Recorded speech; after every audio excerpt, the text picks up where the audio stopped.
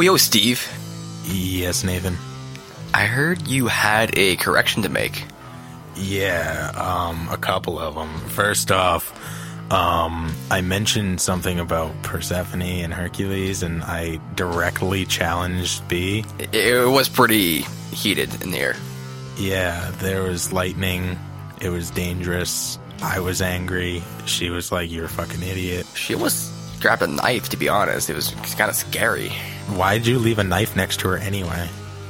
That's a great point. Turns out, I may have been misinformed. You mean to say that you were wrong? Well, that's not exactly what I... Yeah, I was wrong. So, you win this time, Brienne. Wait, how were you wrong exactly? Like, in what way? Like, he didn't go to hell and rescue Persephone. I'm sorry, one more time?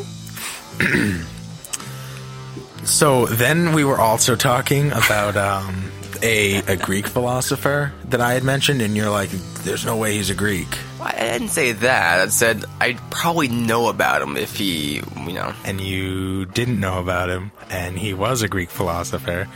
Wait, like from the early time, later? Yeah, pre-Socratic. Pre-Socratic, oh god, that's pretty early. Yeah, he was actually one of the founding blocks, one of the founding fathers of philosophy that would later build upon philosophy. I have a little fact right here I'm going to read to you. His name was Heraclitus. Oh, yeah, I know Heraclitus. And he was a pre-Socratic Greek philosopher.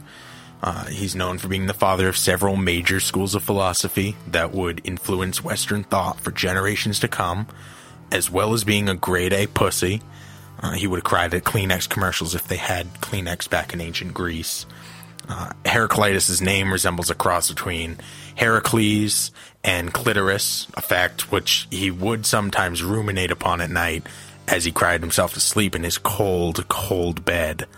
But that is in fact how he ended up dying, literally buried in his own shit. Wow.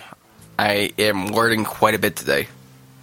I mean, I knew about the, all the other stuff, but, burying himself in a pile of shit, that's pretty interesting. I just can't wrap my head around it. Who would want to detoxify and toxins, and that was going to cure him? What drove him to that thought that would work? Osmosis. Osmosis Jones. He actually saw that movie, and he was just so depressed afterwards that that was the only idea that he could... What would you do? Like, what would make you bury yourself in a pile of shit? I mean, is there anything that you would do? Let's say someone took your mother hostage, or, Keep her. Just no. What would? I'm very passionate about cake. Very passionate about gluten. I love gluten a lot. So if someone said that was going to cure me from any kind of ailment, so that I'm able to have cake because I'm not supposed to. So if they said that would work, I'd be on deck for that. Oh, okay. So if that cured you, mm-hmm. You would... Okay, absolutely. Yeah. I wouldn't even second, let's do this. Whose shit am I burying myself into? My own? Great, let's do it. This has been quite informative. I love cake.